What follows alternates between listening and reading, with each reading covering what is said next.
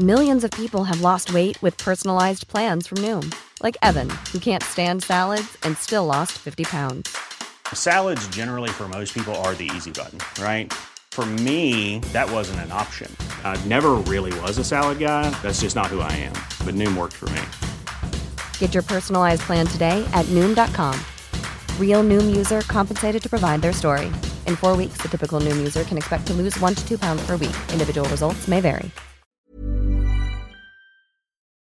This is Vaccine 411. As the race for a COVID-19 vaccine continues, here are the numbers. 143 vaccines are in development, according to the New York Times. 125 in preclinical trials, 8 in Phase 1 clinical trials, 8 in Phase 2, 2 in Phase 3, 1 in the United Kingdom, and 1 in Australia. On this episode of Vaccine 411, researchers in Australia hope to repurpose a tuberculosis vaccine developed in the 1900s to fight today's COVID-19. First, the news. The FDA has revoked their emergency use authorization for chloroquine and hydroxychloroquine to treat COVID-19.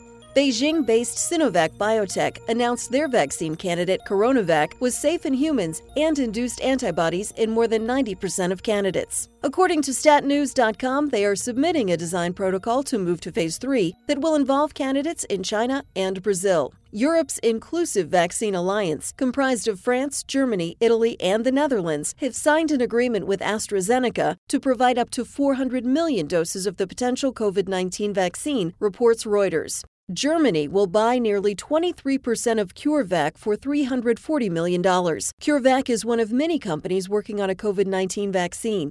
One of the vaccines in Phase 3 was developed nearly 100 years ago as a defense against tuberculosis, the BCG vaccine. Over the last few decades, it's also been shown to reduce viral illness, respiratory infections, sepsis, and boost the immune system, according to the New York Times. In March of this year, some researchers noticed that countries where BCG vaccinations were common seemed to suffer lower COVID-19 mortality rates than countries that did not use the BCG vaccine, leading researchers in Australia to look to the vaccine as a potential COVID-19 vaccine candidate. Because it was already in use and proven safe on humans, it was able to move quickly to Phase 3, large-scale human trial. Testing began in April on more than 4,100 healthcare workers and is being conducted by the Murdoch Children's Research Institute. It's a 6-month study, so data should be available in October. If it's successful, the established production routes should enable a fast delivery. For the latest updates, subscribe for free to Vaccine 411 on your podcast app, or ask your smart speaker to play the Vaccine 411 podcast. Sound